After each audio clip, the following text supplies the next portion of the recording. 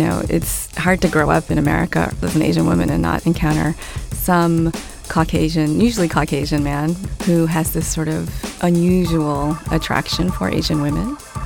There's terms for it, like yellow fever, rice king, or Asia files. It rhymes with pedophile for a certain reason.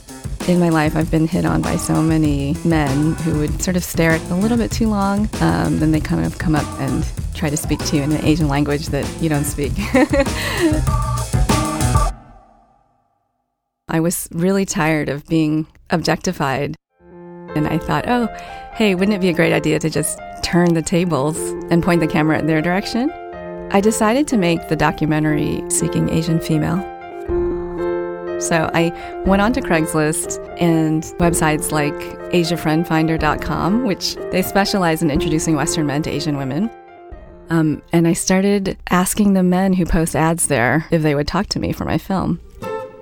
I just wanted to understand why. It's their hair. It's the long black hair that's really eye-catching. It's the whole mysterious kind of look. I think they give more consideration to how the man feels than sometimes themselves.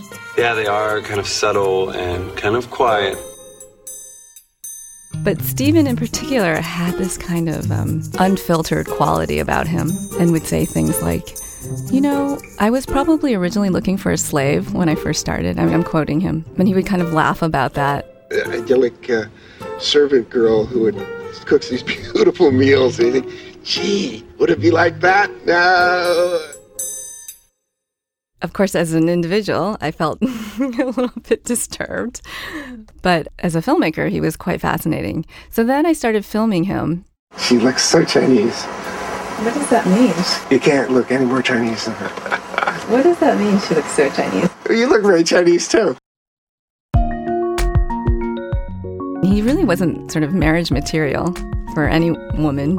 He didn't have a lot of money. He didn't own a house. He didn't even own a car. Yet he had such an extreme, undying commitment to find an Asian woman. I thought he was just sort of living in a fantasy. He showed me all of these files that he kept, mail order catalogs. There were just pictures of hundreds of young Asian women. These are different girls that I've written to. They're all just so beautiful. He asked every single woman who he met, who he got to a first date with, if they would marry him. I've been watching him search for, many years, and I was cutting his storyline that he was never going to find anyone. And then I got this call from him, and he said, "Would you like to film my wedding? I found somebody in China who's going to marry me." I couldn't believe it. I almost felt sorry for Stephen. These women that he was dating online, they knew that he was sort of this prey that they could take advantage of. He would just send them money. So by the time he met Sandy, I had this really bad feeling that this was just going to get really ugly. So the first time I met Sandy was when she walked off the plane at San Francisco International Airport and landed in America for the first time. This is Sandy. 你好，谢谢。不好意思，我汉语不好。 She seemed really sweet. She seemed really innocent. I was thinking, how is this possible? She's 30, he's 60. And then I find out she doesn't actually speak English, and Stephen didn't speak any Chinese. All of a sudden I'm thinking, oh my gosh, this poor young woman, she has no idea what's happening. And I felt this overwhelming need to sort of protect her. The first thing that Sandy did was that she took over the kitchen. And she just started scrubbing and cleaning. He loved it, obviously. He was in heaven. She would cook these elaborate Chinese meals for him. She told Stephen, "I knew you weren't rich, but I didn't know you were poor." People say, your husband have a house? Have a car? No house, no car, no money. Sandy came from Huangshan in Anhui Province. Anhui Province is one of the poorest regions in China, and she grew up as a tea farmer. And she migrated thousands of miles to Shenzhen, China. She found her way out of the factory floor and eventually became the executive secretary at a fashion company.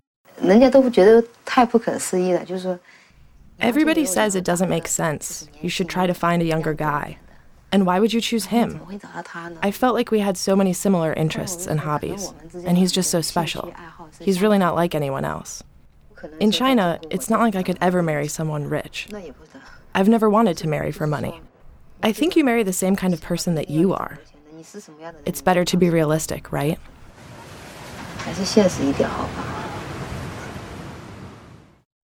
Sometimes I'll come home and she'll be hiding behind the refrigerator, or one time she was hiding in the closet, and she lets me look around.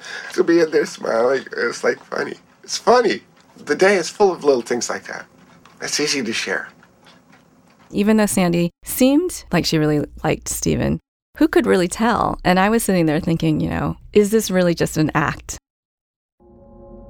And then I got a call, and it was Stephen saying, you have to help me. We've had a major misunderstanding. And so I show up at their apartment. Sandy had found all these pictures that Stephen had collected of all the Asian women from before. And she just went ballistic. In China, if you break up with someone, you can't still be friends. She asked him to buy all these things for her. Chinese people can't casually accept precious gifts from other people. Stupid. Oh my gosh, these are genuine feelings that she has for him. Sandy was really hurt. So I'm hearing them fight and they're not communicating. It was really hard to watch them struggle. So I began translating. 他没有说实话。好，我问他。Okay, Stephen, why is it that you still have pictures of Molly? It took a while to fade away, but I'm way over it. Let me translate. Stephen 说他那个女的真的他心里没有什么感觉。那是他说的，我们怎么知道他心？ She said that's what you say, but how do we know that your heart feels that way for real? I can only prove my love day by day. Oh my gosh, I can't translate that. At the end of the scene, I realized, wait a minute, they've kind of made up.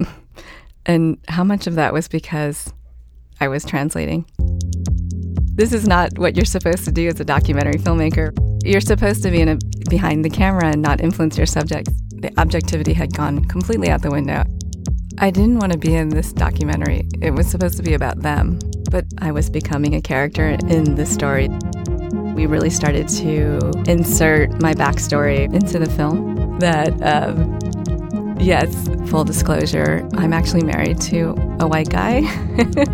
The irony, of course, is that, when I walked down the street with my husband, I'm sure other people were thinking the same thing about me. Like, oh, she's such a sellout. When Sandy arrived in America, she came in on the K-1 fiancé visa, and the way that works is you have 90 days to decide whether or not the person that you were engaged to is the person that you really want to marry. And if you don't marry that person, you have to go home. Eventually, they asked me to translate more and more. As I was translating them, I really started not just translating, but realized that I was kind of mediating and kind of becoming their marriage counselor. It got pretty crazy. I get these late-night phone calls from them. Anytime they had a conflict, they would call me. As they really got to know each other, the reality hit. Her real-life personality came out, and she was no longer this sort of figment of his imagination or this kind of, ideal woman. She demanded that he step up to the plate and clean the house as well. What? Speaking English. We got to do that first before everything else? No, only this. Clean house first. This is how I'm supposed to deal with it? You dump it in here? I'm sorry. That's how you dump it. That's how you give it to me.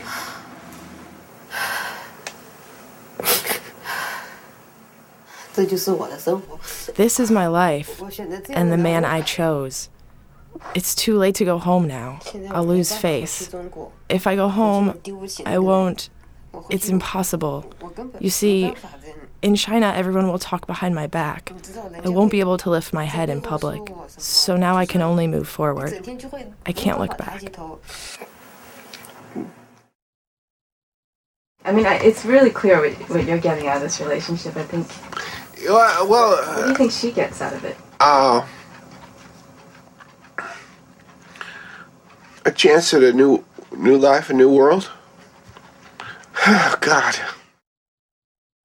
So right when Sandy was really having some doubts about getting married, Stephen turned to me and he just came out and thanked me. He said, if it hadn't been for you, Sandy would have gone back to China by now. She told him that. I absolutely questioned whether I had done the right thing at that moment. Would she not perhaps be better off if she'd stayed in China or just went home? You know, Shenzhen is like this thriving metropolis, and she'd be living in her own culture where she could have a home, have friends and have her life. This had really gone too far. The success or failure of their relationship should not be reliant on me. You've done a wonderful, miraculous job, even today. But you're not God. You're just a director.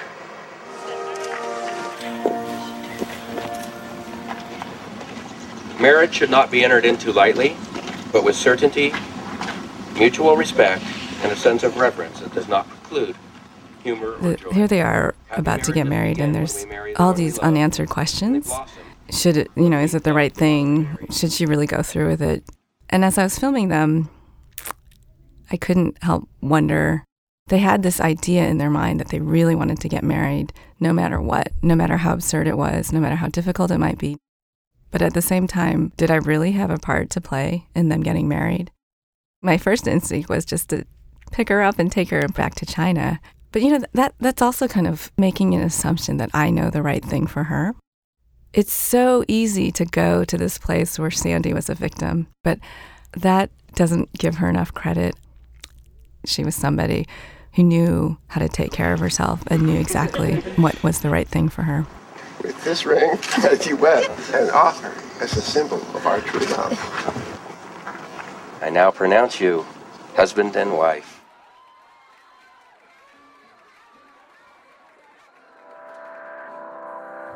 I watched Stephen progress. I watched him clean up his act, slowly. He worked really hard to try to win the heart of this young Chinese woman. At first, I went into this search thinking the traditional stereotype of getting someone who, to stay home, do the housework, clean me, take care of me, that kind of thing. But that's not very growth-oriented. Oh my God. Everything looks good. Clean. Oh, thank you. That's what I like. Oh, God. Yeah. And I totally have a soft spot for Stephen now. Is it condoning yellow fever? My whole relationship to yellow fever changed in the making of the film. It still makes me uncomfortable when I see an older Western man with a really young Asian woman. But at the same time now, I see those two people as individuals with their own story. I went into it thinking that if I did this film, maybe I might cure him of his yellow fever. And yet, Stephen is still an Asiaphile. Put that in your pipe and smoke it. Try to figure that one out. I don't know. I'm friends with him and he's an Asiaphile.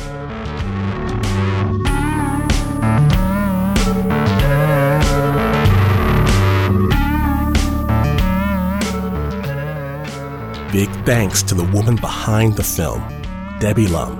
Seeking Asian Female. This film is playing in selected cities nationwide.